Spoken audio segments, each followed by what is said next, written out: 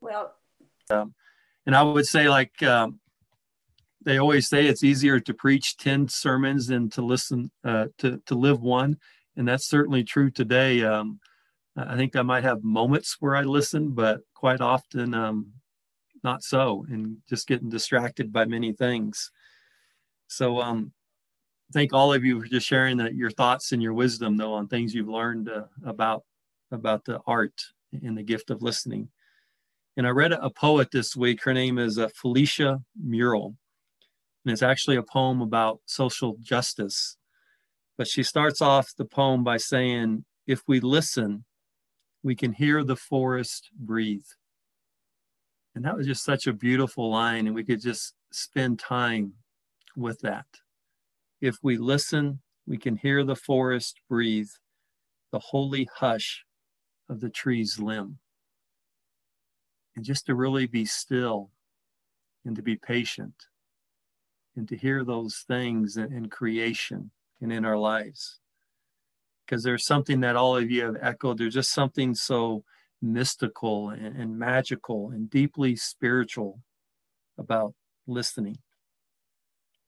When we listen, we can listen to the morning trill of a blackbird. We can hear the bell-like song of a western meadowlark, and it just moves our heart to a different place. We can hear the joy of children playing in the park, and it transfers us or transports us to a different time of innocence and goodness. And we can hear good friends enjoying a heartfelt laugh and relish in that love that they share. We can listen to the water cascading over the rocks. When I go hiking up at Box Canyon, you get down in that canyon and just hear that river moving over the rocks. It just does something. And I especially enjoy hearing the fall wind moving through the aspen trees. And we also hear each other's life stories. And when we truly listen, we hold those stories in a sacred place, and we honor them and their life. And when we listen deeply to our hearts, we move beneath the sounds and beneath the words to a deeper rhythm and a deeper truth, which flows through us like an ancient river. And this is the gift of God's grace. The Reverend David Mathis, he says, listening is one of the easiest things we will ever do. And it's also one of the hardest things that we do as well. And I know from my own personal life, on any given night, Jennifer will say to me, "I have something really important I need to tell you." And I will always say, "Okay, go ahead. What do you need to say?" And usually I'm mindlessly just surfing through the internet or watching a program on TV. And Jennifer will start telling me her story. And as she does this, I'll bend one ear towards her, and I'll bend my other ear towards my laptop. And several seconds into her story, she'll look at me and say, "Are you listening to me?" And there's really only one way I can answer that question. And I say, yes, absolutely. I'm completely listening to you, and I could tell you every word. And I'll even start trying to recite some of the words that she has just said. And she'll look at me again and say, "You're not listening to me." And she is right. And there was a wonderful line from Bonhoeffer, Dietrich Bonhoeffer. He said, "We listen with half an ear." So yes, we are listening, but we're listening with half an ear. And maybe this is how we normally listen. We are inattentive, we're impatient, we are distracted by many things, especially all of our devices. And so we listen with half an ear. As many of you said just on your comments, good listening invites the person to exist and to matter. And poor listening rejects. but good listening embraces and accepts. And think about how it feels when we know someone is truly listening to us. Maybe that's our mother, our father, a mentor, a friend. And as many of you said, when someone hears us and they repeat and say, "This is amazing. What a great thought." And to know that we are heard. Deep listening is an act of love, and it is arguably more important than the words we say. And the words we do say, if they are informed by our listening, it completely changes our nature and our tone. And a couple of weeks ago, we were talking about how Jesus walked through life, and this ties in so completely with his ability to deeply listen to people and how he took his sweet time. And because Jesus was not in a hurry, he was able to listen deeply to the rhythms of nature and life and to hear people in that unhurried presence that he had. And I like to say, Jesus listened to the words beneath the words. And I think you could use any story, but when that thief on the cross says, "Jesus, remember me," think of what lies beneath that statement. Am I okay? Am I worthy? Do I have hope? Am I forgiven?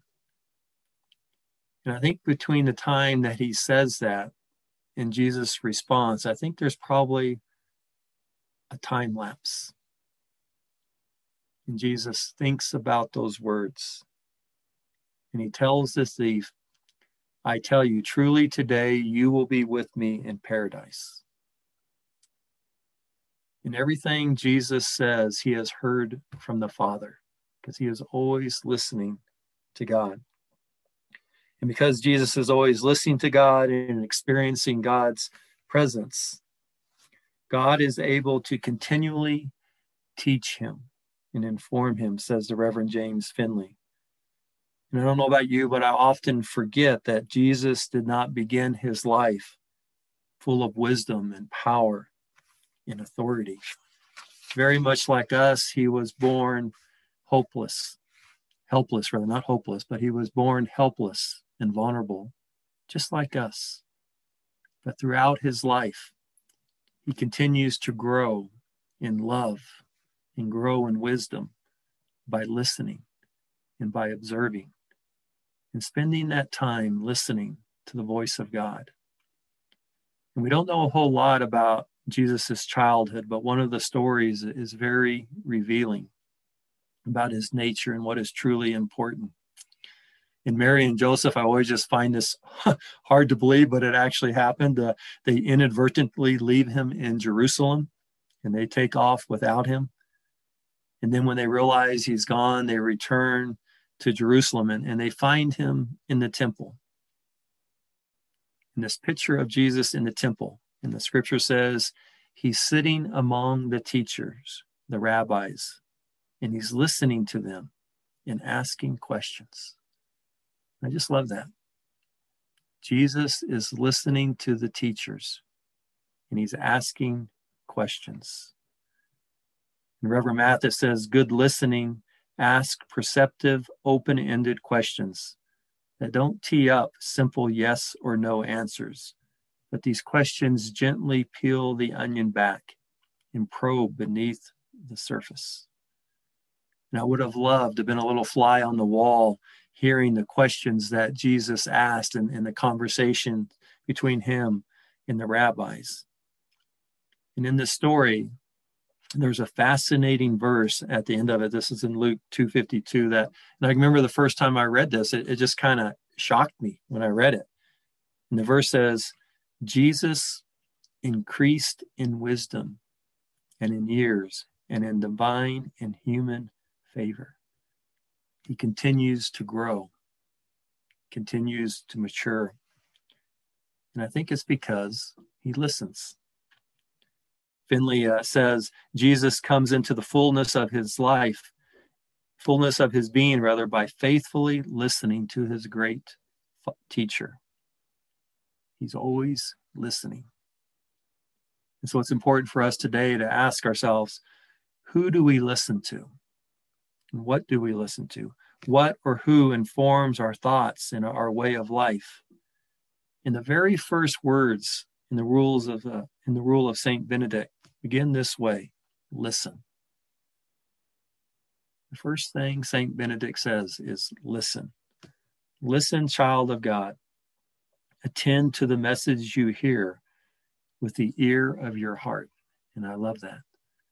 Listen with the ear of our heart. And so how do we truly listen to one another? With the ear of our heart. And I remember when I first moved to Mancos nearly 17 years ago, there was an elderly Navajo man who would stop by my office every 2 or 3 months. And he would greet me with a traditional Navajo language. And he would sit down, and I always just remembered how unhurried he was. He was never desperate. He was just at peace. And he would sit down and he would start telling me about his journey that day. And he would always start off, I started off this morning in Gallup. And he'd start telling me about his entire day. And I was impatient. I was in a hurry. And his story would just wind back all the way to his childhood and all the memories and the highs and the lows and all the experiences that he had. And he would just go on and on with the story. And I was always thinking, why doesn't he just get to the point?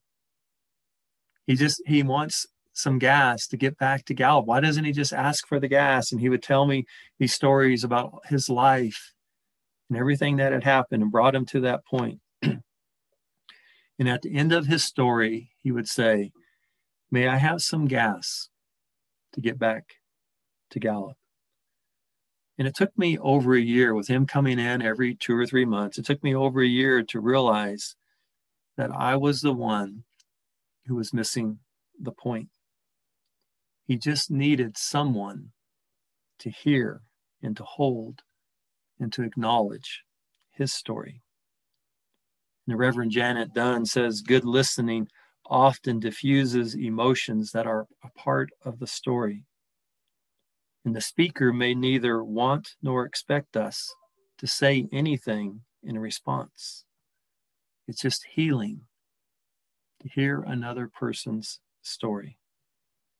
The act of listening is the beginning of love. And the author of James wisely writes, let every person be quick to hear. Let every person be quick to hear. And my prayer for all of us today is that we may listen with the ear of our heart and let us transform not only us, but the person who is sharing with us as well. Amen.